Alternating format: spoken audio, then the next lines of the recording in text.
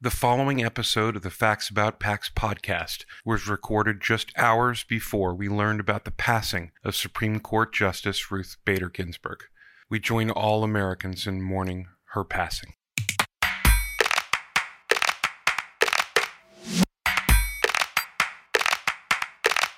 Welcome back to the Facts About PACS podcast, brought to you by NABPAC, the National Association of Business Political Action Committees. I am your host, Michaela Isler, NABPAC's Executive Director. Well, we are now in the 10-day window for the first presidential debate between Donald Trump and Joe Biden. Yeah, and we are now in the 45-day window to the election itself. Hashtag fact. Thank you, Jan.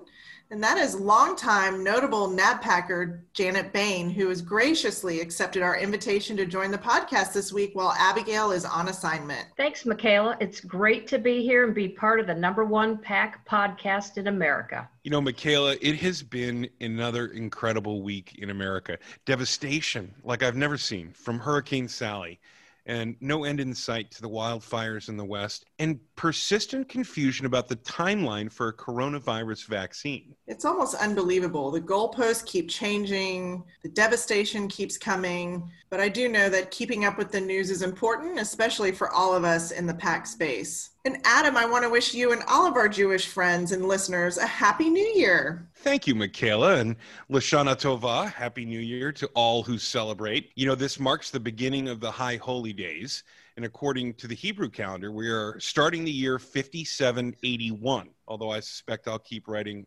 5780 on my checks. But all right, ladies, we have a big announcement to share. That's right, Adam. Tell Siri to put this one on the 2020 calendar.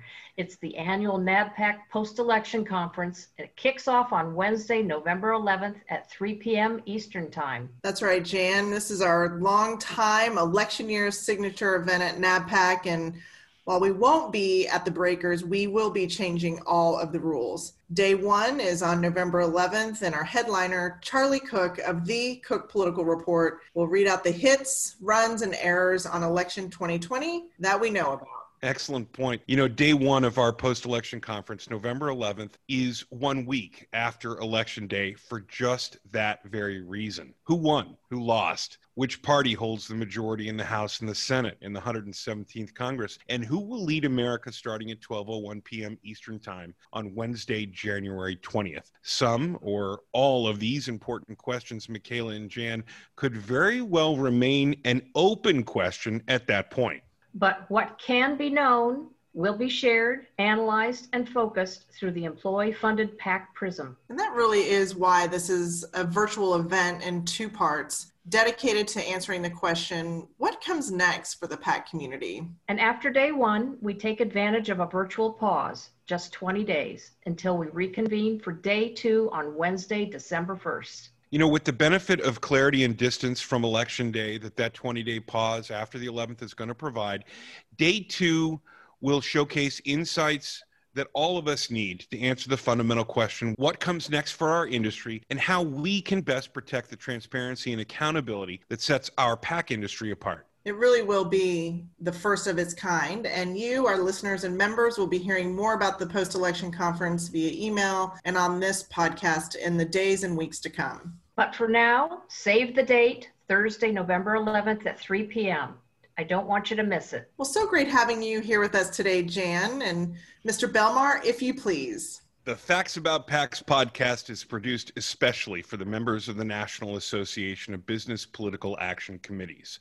In every episode, we recap this week's NABPAC activities, share actionable intelligence and best practices, all while connecting the PAC community. Thank you so much, Adam. You know, associations across the country have been impacted particularly hard by the pandemic and the economic downturn. And to be sure, stay-at-home orders have impacted every business. But the exclusion of certain segments of the nonprofit sector from relief legislation has been catastrophic. and many of our members are very well aware of the outcome. Our special guest today is Mary Kate Cunningham, Vice President of Public Policy at American Society of Association Executives. Mary Kate oversees ASAE's federal, state, and local advocacy efforts on behalf of 50,000 trade association, professional society, and industry partner members. And as if that wasn't enough, Mary Kate also oversees ASAE's Political Action Committee, APAC, and the Power of A program, which highlights how associations make America stronger in every industry and every state to improve the economy and society overall. With that, welcome to the Facts About PACs podcast, Mary Kate. Thank you so much for having me. I'm glad to be here. Well, we're thrilled to have you. We know that this has been an incredibly busy and challenging time for you and your members. And as we all know, nothing like a crisis to motivate our members into action. As an ASAE member, we have signed on to the letters to the members of Congress, and we've taken action in all of your efforts. And I think you've been able to engage thousands of your members in this fight. Tell us about this remarkable effort. So this started with the treatment of associations differently from the rest of nonprofit organizations by Congress. And what's interesting is associations were included in the Paycheck Protection Program in the first draft of the program. And then we saw a new Senate draft that did not include associations. And we realized that there was a huge need to educate Congress about the value of associations, what they do in every community, how they train the workforce, set industry standards, and really the hugely positive role we play in the economy and society. And that has been the driving goal of our fight. And we've seen some good effects. The C6 expansion of the Paycheck Protection Program has been included in the House package, the HEROES Act. In both of the Senate packages we've seen, there's a lot of bipartisan support now, but really, I think ASAE, along with everyone in Washington, is just waiting for a COVID relief package to get the political momentum to get across the finish line. So that's what we're focused on now. Additional sign-on letters to Congress, media, really trying to tell the story to outside audiences of the value of associations. You have 50,000 trade association, professional society, and industry partner members.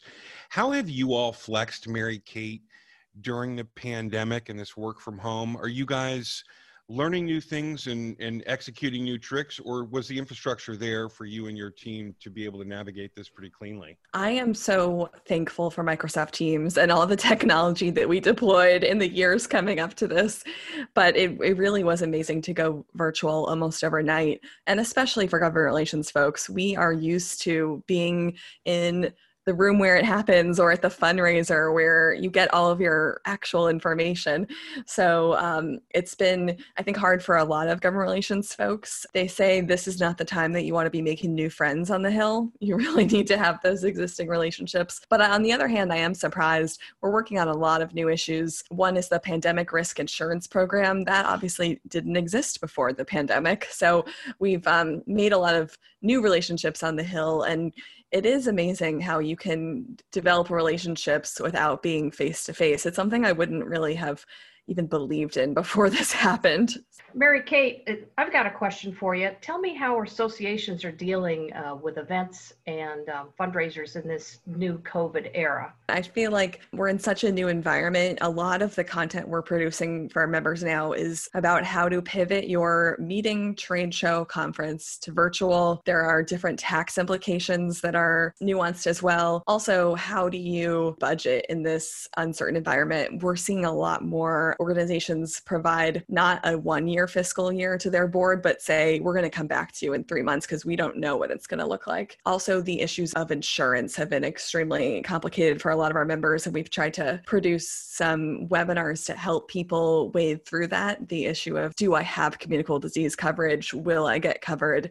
Even if you have it, there's a lot of issues with insurance. So to look at the bright side of the crisis, from all associations, we're just hearing people say, I need my association now more than ever. And that is great, to be the place that people come to for best practices. I think our members are really shining right now. Mary Kate, I think that's an excellent point. And truthfully, we're hearing the same from our members. How is this playing out at ASAE in your advocacy work? I think that government relations is something that you have to have so that you can use it when you need it. It's not something you can build when you're under attack. So really, we have a great team at ASAE, and our success is also because our members are so connected. It's wonderful to have folks around the country who work with their leaders in their state house and in Congress. I hope that this is proving the case for a strong government relations function at associations and at organizations across the board. It's really, the old adage is so true. If you are not at the table, you're on the menu. Absolutely. So let's talk PAC tactics. Is there anything new and what continues to work for APAC? And have you been able to utilize the PAC in your overall strategic advocacy plan? I'm surprised. The one positive of the switch to virtual is that we've been able to do some fun virtual happy hours that engage a lot of our members outside the Beltway that normally can't come. So we've had cooking classes, cocktail making classes. We actually stole the company from the Blue Dogs. They had a great virtual series.